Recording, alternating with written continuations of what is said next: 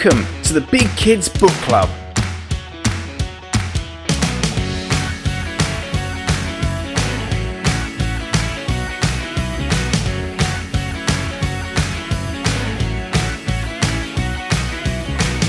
A podcast about all things fictional from middle grade to young adult. So sit back, relax, and enjoy the show. Hey, welcome back to another episode of the Big Kids Book Club. My name is Marcus and I am your host. Joining me on the show today, we have a wonderful author of the Legends in the Sky series and the brand new Wildsmith coming out 2nd of February from UCLan. It's Liz Flanagan. Welcome to the show. Thank you so much, Marcus. Thanks for inviting me to talk about Wildsmith. It's lovely. Yes, Wildsmith, your brand new book that is out very soon at time of recording, probably out right now for those lovely listeners who are catching up with us today. But before we do dive into things, Liz, it's the first time on our lovely show here, so let's get to know you a bit as an author and a person. Do you want to tell us a bit about yourself, how you maybe got into writing, maybe some of those early struggles, and a bit about like how you came to where you are now? Yeah, sure. So, I didn't start writing for ages. It wasn't until I was a parent and I'd kind of stepped outside the 9 to 5 and had a bit of time to write. I started writing stories for my kids and it took me a long time to get published, probably about 10 years of trying and 2 novels that never saw the light of day. And towards the end of that time, I was working for Avon, who are a creative writing charity, and I ran one of their famous writing houses, and it was so good for me to be around writers every week and just listening to those conversations. So I heard that anyone could learn to write, that writing is mainly rewriting, and every week I heard some really good advice. So over time I started to put it into practice, and eventually I had an agent, and then the first 2 novels didn't get published, but then the third one did. That was a YA novel, and then I jumped around writing for different age groups. I kind of did it the wrong way around. I started writing for teenagers and then wrote middle grade with the Dragon Daughter, Legends of the Sky series, and now this is even younger for about kind of 7, 8 and upwards. In a nutshell, that's my writing journey. I like the idea, though, of having the different sort of like age ranges and sort of writing. I feel like that gives you a nice mix about like writing styles and sort of like how you have to construct your craft. Because as you said, we're talking there about the Dragon Daughter, sort of Legends of the Sky. So that was the one that I first noticed when I sort of went and did some research. That's sort of really sort of the one that picked up some heat. Because I feel like dragons as a subject are universally quite cool, because I feel like they're in every single culture has a variant of dragons. And I feel like kids, especially like younger readers, dragons are just cool. Exactly. I love going into schools and talking to children about dragons and why they love dragons, and they know so much stuff about dragons, and they know that thing about different cultures having stories about dragons, and the way each child imagines a dragon is quite different and quite unique. And I think that's one of the reasons, isn't it? Because we can project onto dragons whatever we want in a way, and they make stuff happen in stories because, you know, with the flight and the flame, you know, they just are a brilliant plot device, aren't they? Absolutely. Let's use that, because Wildsmith, for anyone who sees the absolute gorgeous cover, will see a number of dragons dotted about the page there. So Wildsmith, Into the Dark Forest, full title for book 1. Do you want to tell us a little bit about its sort of creation, its inception? Like, where did this book idea come from?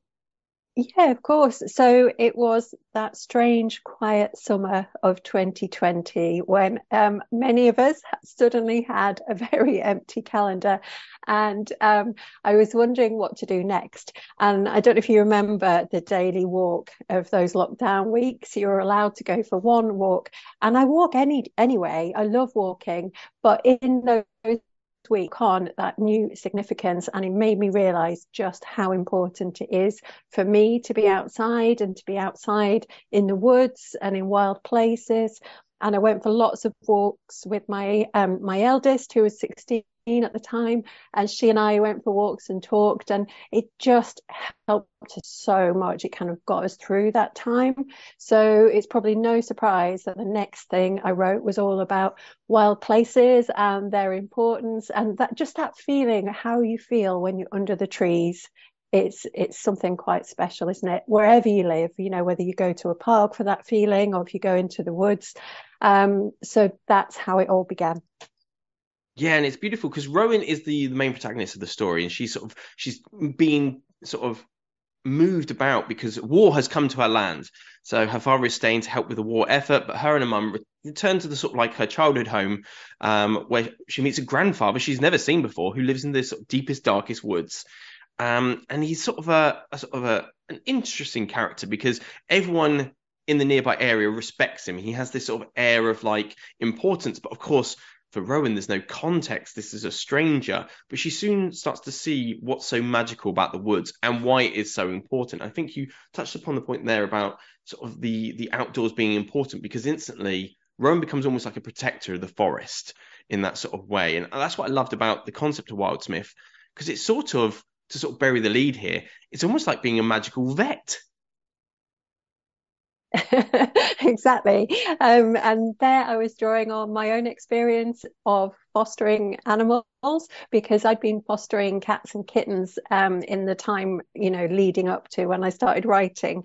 And every set of cats that came to us, every cat or set of kittens was really different. They all had slightly different issues.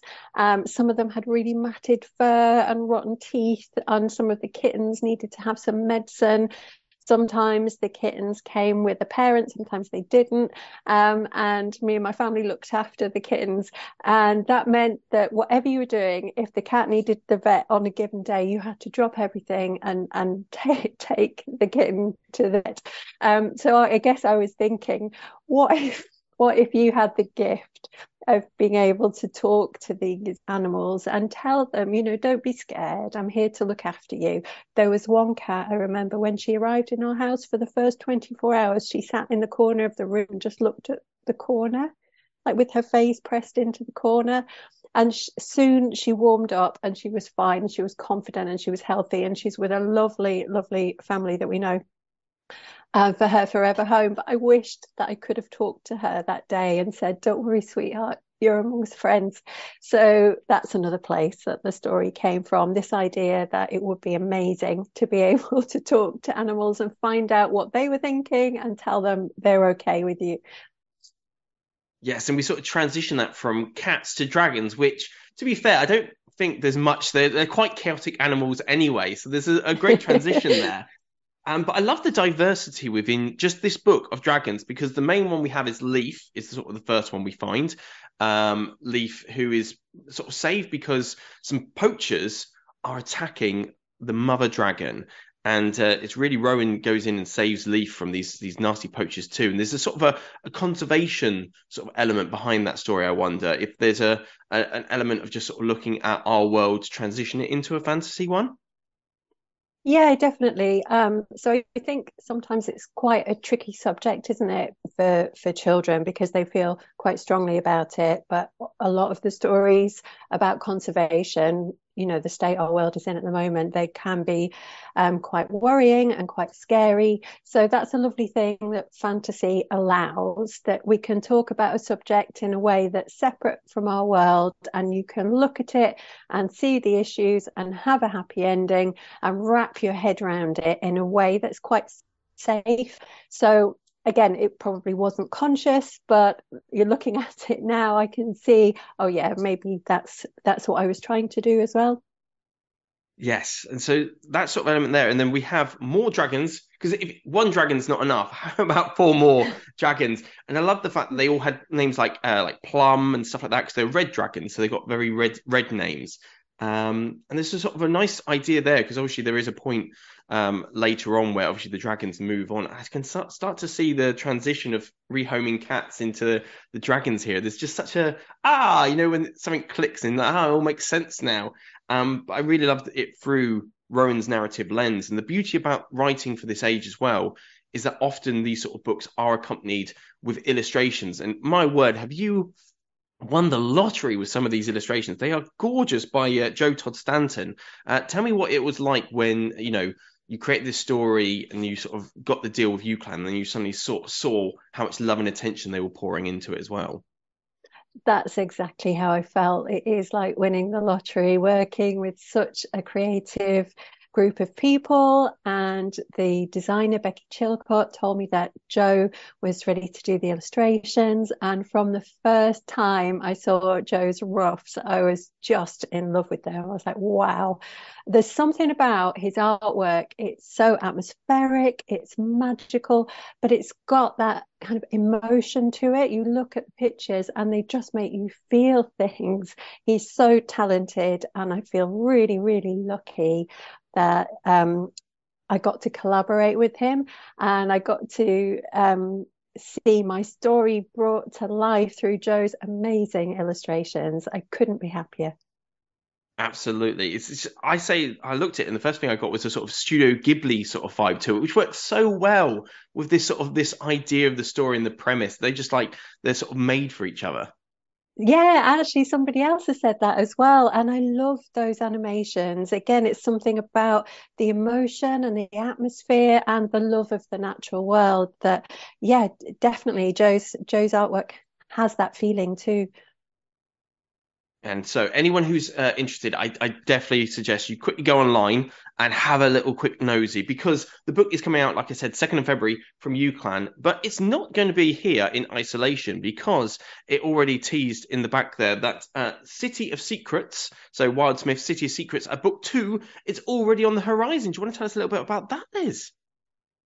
Yes, so my idea actually was that there would be four stories. There's one for every season. So I had this idea when I'd already started writing. So we actually start with summer, and then the next one is set in the autumn. And Rowan is really missing her dad, and she hasn't seen him in a long time because of the war. And then he turns up in the middle of the night with a Pegasus foal who's been separated from his mum. And Rowan really bonds with the Pegasus because Rowan's dad has to go back to the city to keep working. So they're both missing a parent. They both know what it's like to miss a parent, and they bond so strongly. And then the Pegasus grows really fast because that's what Pegasi do in this world. And soon Rowan and the Pegasus are flying around together, and the baddies close in, and there's only one place that Rowan can run. And so that's the premise of book two. My idea was that there would be a different magical creature in every story, but in one of the stories, it's Rowan who needs rescuing. So that's the general outline for the rest of the series. Oh, that's amazing because obviously the idea of having the seasons, especially with a book that just runs with the sort of like the setting as sort of such a big dominant factor about it, you feel like you're out in the woods when you sort of like immerse yourself in it, and sort of Rowan's getting lost and trying her best, especially in Wildsmith. So I really look forward to the idea of Pegasi as well. Because I don't feel like that's often done. Like as dragons, I love the concept of dragons, but we have a lot of dragony books. But Pegasus, that's quite cool. Oh, great. Well, I hope you enjoy it. And then there's a kind of a watery theme in the third book. And then in the fourth book, there's a creature that's very, very close to home because I've got quite a challenging pet who needed a lot of training and attention. And she definitely gave me the idea for the creature in book four. Oh, finding those little nuggets of real life that you can put into them, just like they make the whole concept of the story just feel so alive because people will see the reality behind them. It could be a magical creature, but really animals are animals, and they sort of we all know their strange quirks and behaviors just as much as humans have their own strange quirks and behaviors. So this is going to be lovely. So anyone who's like listening in sort of is really captivated by the idea of the stories. So far, you've got four to look forward to. So the first one, Wildsmith, like I said, Into the Dark Forest, out 2nd of February from UClan. Liz, this has been fantastic to talk to, but we're always interested to know what else you're working on. We know there's three more Wildsmiths coming out, but is there anything else you want to tease us with? So my other project that I'm working on at the moment is a historical novel, and it's going very slowly.